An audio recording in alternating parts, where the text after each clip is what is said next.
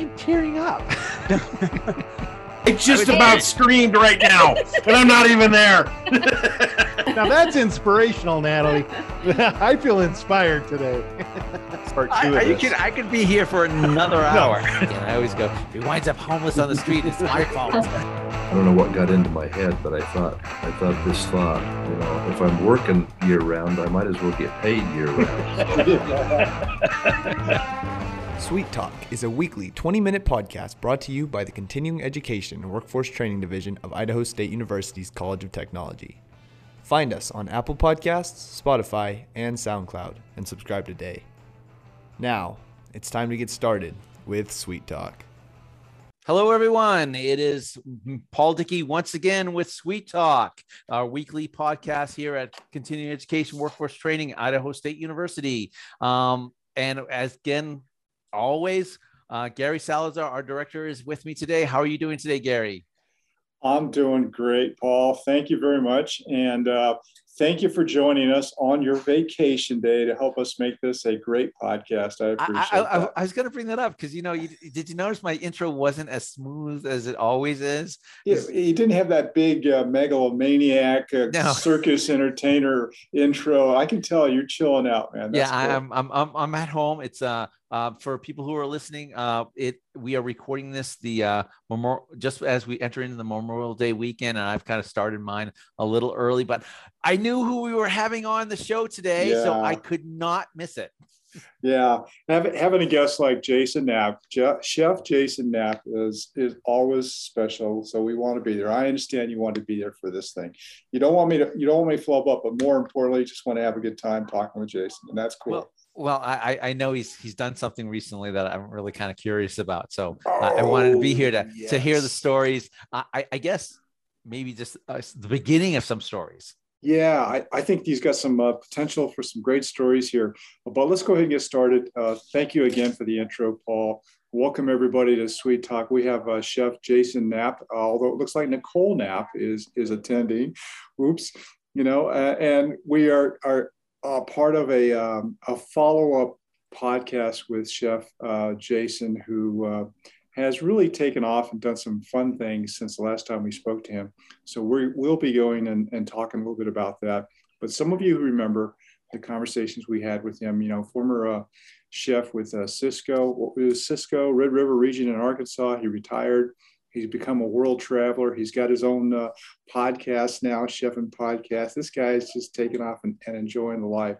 So we want to get back with him and touch base and maybe have a couple of podcasts following this and talk about the world of chefdoms. Jason, it's so nice to see you again. Thank you for coming back and joining us. I hope you're doing well as we go into this Memorial Day holiday. You're going to have some fun? So, but first of all, I want to say, man, what an intro. I mean, I need y'all to just follow me around every day. You wake up on the wrong side of the bed. You're like, Gary, Paul, go ahead and introduce me to the day, please. That was awesome. It's good stuff. And I think Memorial Day weekend is always great. We've got a great group of friends that we get together with and, remember who we need to remember. And it's going to be a great time. We got a little party tonight, and then maybe on Monday.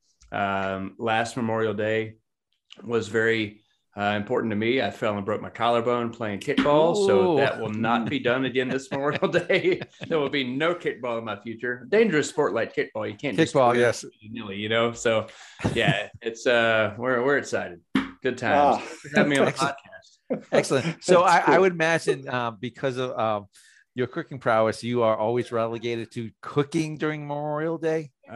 Typically, yes. If I show up early, which I've learned my lesson, you walk in and go, oh, hey, you're just in time. We got hamburgers, hot dogs, all the things. Like, okay. All right. Here we go. So you get conscripted into doing all the time. Yeah. That's kind of a occupational hazard. Hey, Jason knows how to do that. Yeah. Yes, I do. Great. Awesome. Yeah.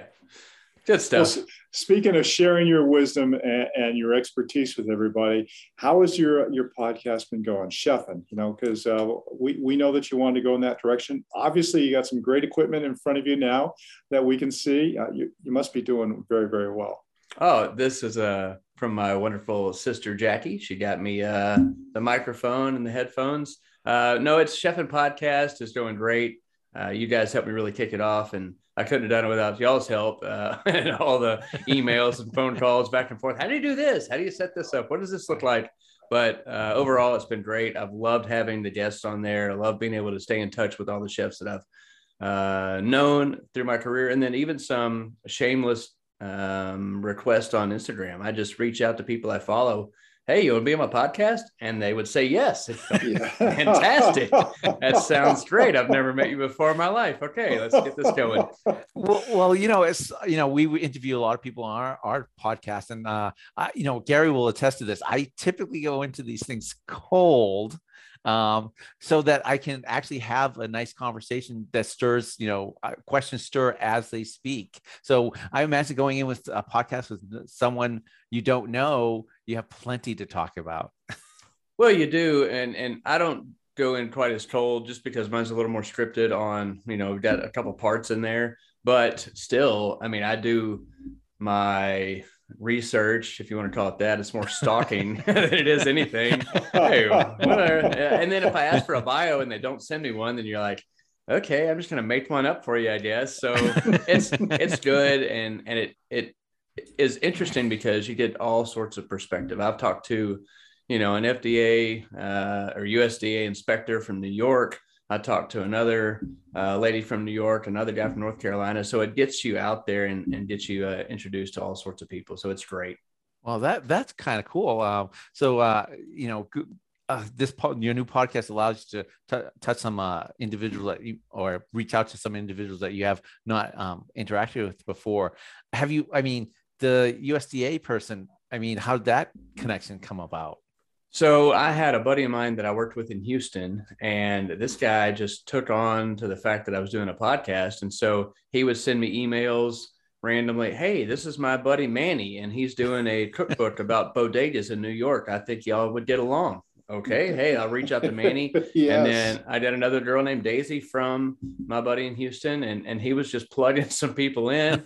And then one of them, the guy from North Carolina, was the shameless Instagram asked. And then the same with Spiceology. So I had Tony Reed from Spiceology. I had met the guy once in my previous career and just reached out again. And he said, absolutely, I'd love to do it. So everybody's been really, really nice about coming on, and all the shows have been great. And it's because of the guests. It's not because of me.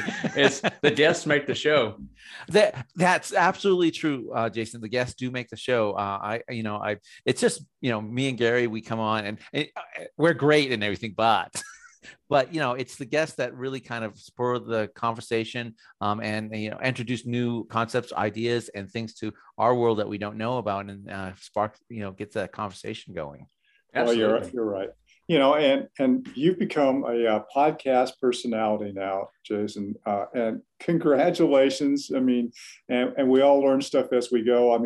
Even Paul and I still mess up on stuff from time to time and go, oops, we got to redo this thing and all. But it's a fun journey. You not only learn stuff about the technology and what it takes to put on a podcast, but you do meet so many interesting people out there. So cool on you for doing that. But speaking of learning new things, I like to characterize you as a world traveler, experiencing chef. You just recently were traveling over there in Europe, right? I was. My wife and I were fortunate enough to fly to London, and then right off the plane in London, we jumped onto the Eurotrain and went to Paris, spent 2 nights in Paris, then took the train back, and then spent 7 days in London. So it was a phenomenal trip. Really, really fun. Wow. That's exceptional. What a cool thing to be able to do. So obviously we're going to have to ask you a question about the food in Paris and the food in London. Yeah. You must have sampled a good bit and tried things out. What are some of your best experiences you remember from both of those places? Honestly, just Paris is just a food mecca. There's just so many things to see and eat and do. And I tried to eat everything, all that Paris had to offer. I would say right off the bat, what was so fun and interesting is just the culture. The culture is there are cafes up and down the street. Every street has a dozen cafes on it. And there's, patios on every street. Every side of the street, there's, a dozen tables with, 2 or 3 chairs, and they're extremely tight, extremely close together. And so, at 8 a.m, you're having a croissant and espresso, and somebody's sitting literally elbow to elbow with you, ripping a cigarette. And you're sitting there like, hey, I feel like a Parisian. All right.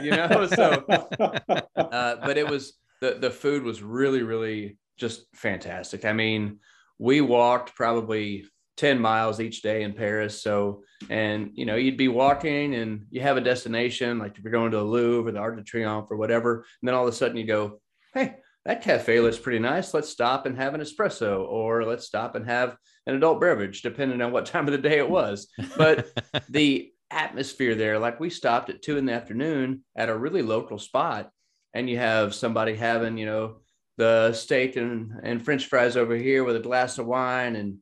And these are all locals. And you're like, what do you do for a living that allows you to just have 2 glasses of red wine, a steak and fries at 2 o'clock in the afternoon? I would be done the rest of the day. And it's just a little more free, a little more fun atmosphere over there. In Paris, the macarons were fantastic. Of course, that's where they come from, the little sandwich cookies. And we had some chocolates and the cheese and the bread and the charcuterie. I mean, that was what I really enjoyed the most in Paris. And then just the culture of the restaurants and how everybody is just stacked so deep and so fun. That's neat. And then when you contrast that with your time in London, was it a similar culture there, or did you see some significant differences? So London, everybody says that the food in London is so bad. I mean, that's what everybody has always said. Oh, the food in the UK is no good, I mean, and if you looked at a full English breakfast with the beans and the tomatoes and the sausage and the eggs, I mean, that's like it's like a trip to Cracker Barrel, right? I mean, it's like, it's filling, it's big, it's full. But I mean, we found great food in London, and we liked London more than we did Paris. Could have been where we were staying or what we were doing, but London just had everything you wanted to offer. Right off the bat, we came to a food hall, which was built in an old Catholic church. So you walked into the Catholic church, and there's like a little area where you could buy some plants right off the bat or whatever. But then you walk through the door, so you have the entryway, and then into the church you go, and there's massive stained glass on the back wall there. There's 3 levels.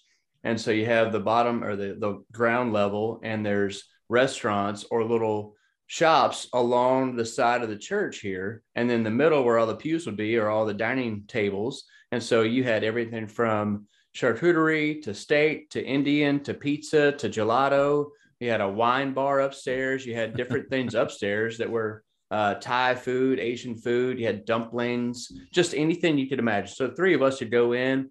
And Gary, you want pizza? I want Thai food.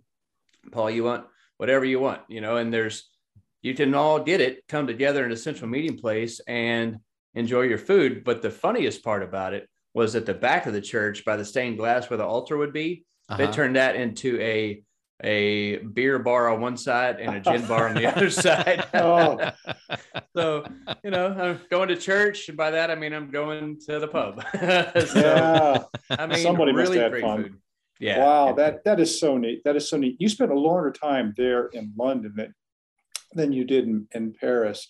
If you had your druthers, would you go back to London and experience more of that? Or would you like to go back to Paris and experience more of that? I would drop everything right this second and go back to London. I would take the headphones off, say, Gary, Paul, I'm sorry, I'm out of here, because I actually miss it. It was such a good time. It's probably our favorite city, and that's really the first time I've been there. But we did all the things and saw all the places, but it's just really about the people and about how they treat you and their attitude. And then it's just fantastic over there. I mean, we were right next to Hyde Park, so we got to walk through the park, and we were walking everywhere doing all the things. But the people themselves are great. They always have kind of a cheery attitude and a good disposition. So that's what we enjoyed the most about it. I think it's just all the people we came across. How neat. How nice. Very neat. If you contrast the food preparation, the chefdoms in Europe versus in the United States, are there big differences there, or are they just cultural and pretty much the same way of preparing food, same kinds of going after main dishes? Do they do it the same way we do it here in the United States?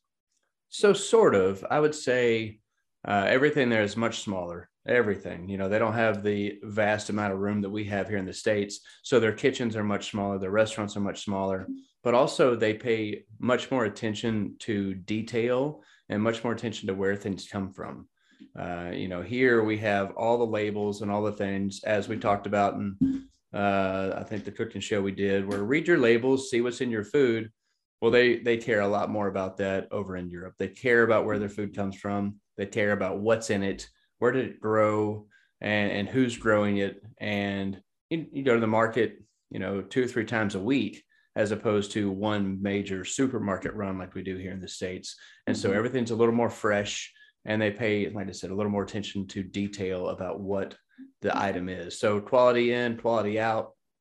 You don't have things sitting in your fridge rotting and really have all the waste like we have over here. So I would say that's a big difference. My sense is, probably from some movies that I've seen, is that they pay particular attention to going out and buying the food in the markets during the beginning of the day, so they can prepare that at night. Over here in the United States, my sense is that some places will do that, but a lot of places do stack it up. It's in a refrigerator. You go get it. You plan ahead on that. But Europe, to me, seems like, hey, let's make the meal we're going to have today. What's available? What's fresh foods? What vegetables? Let's go get those and bring it in. Is that how you saw it? Absolutely. Yeah. We did a food tour in Paris, and where we met with a guide, and he took us around to a bakery. He took us around to a cheese shop, a meat shop, a chocolate shop. And we got to see what all you would do just as a Parisian walking around town, and how you go around this area, and you would go up and you'd say, hey, this is fresh. This looks good. We're going to take some of this. We're going to take some of this cheese and some of the bread. And we went back and had a fantastic meal. But he did talk a lot about that, about how, you would do 2 or 3, maybe even 4 runs a week just to go and grab your items that you need. Now, of course, you're going to have your staple items, your flour, butter, sugar, things like that. But as far as the sides, the meats, the starches, things like that, like you'll probably get those at the store, those 3 or 4 times that you go in a week. So I like that. I think it's great, because I don't know what I want to eat today or tomorrow, but I'm the typical American. I go and I do 1 grocery run a week, and hopefully I cook it all.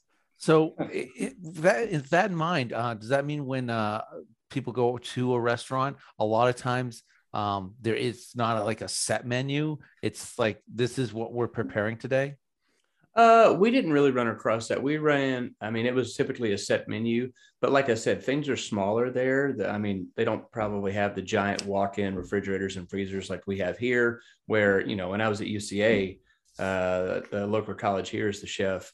We're feeding 4,000 kids a day. And so our dry storage was basically like a convenience store. It was massive, and you could probably fit 2 of the cafes in that dry storage, as far as like the size of the ones in Paris and London, because everything's so much smaller. So I think the kitchens there are smaller, the storage is smaller, and their trucks, they probably get those trucks in more frequently than we do here in the States. But they had set menus, and so it was a typical restaurant experience. Yeah, that's neat. That's very, very neat. Did you get a chance to talk to any chefs while you were over there? Actually, I did. It was really interesting. In Paris, in the hotel we stayed in, the hostess, or not the hostess, but the front desk lady, she showed us to a little patio area. We came in and had a glass of wine and sat down, and she sat with us.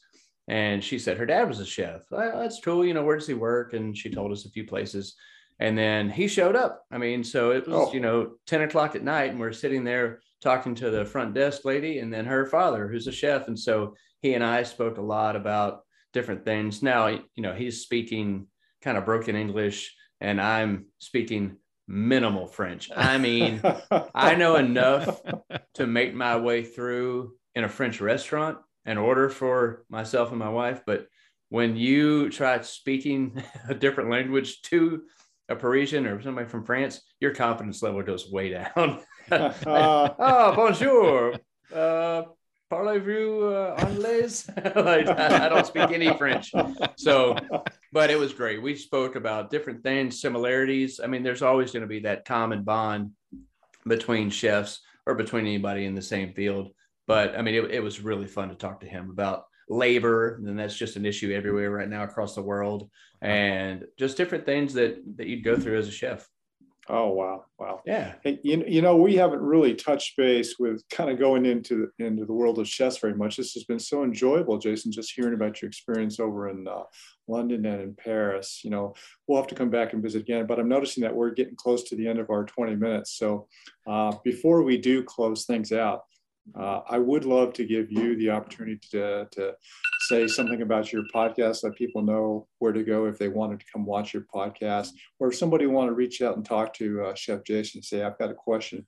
How would they do that if they wanted to reach you? Sure. Yeah. So it's Chef and Podcast with Chef Jason. So Chef and Podcast, all one word.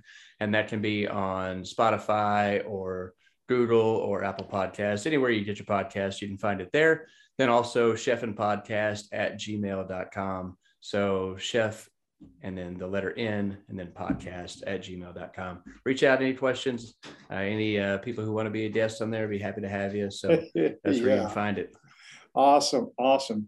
Hey, Paul, we're going to have to close this thing up here. And I want to thank our great guest, Chef Jason, the world traveler, world chef, amazing start from Waffle House all the way up to what he's doing today. Has been a friend of our podcast, and really, truly thank you for coming on.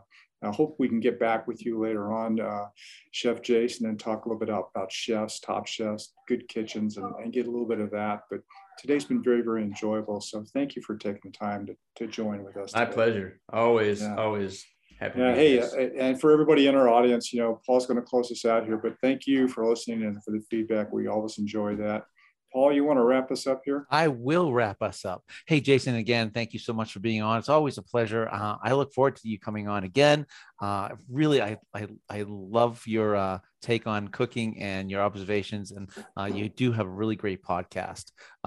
So if anyone wants to get a hold of us, you can reach us by emailing at cetrain@isu.edu. You can go to our website to check us out at cetrain.isu.edu. And you can call us at 208-282-3372. Thank you very much for listening, and everyone be safe out there.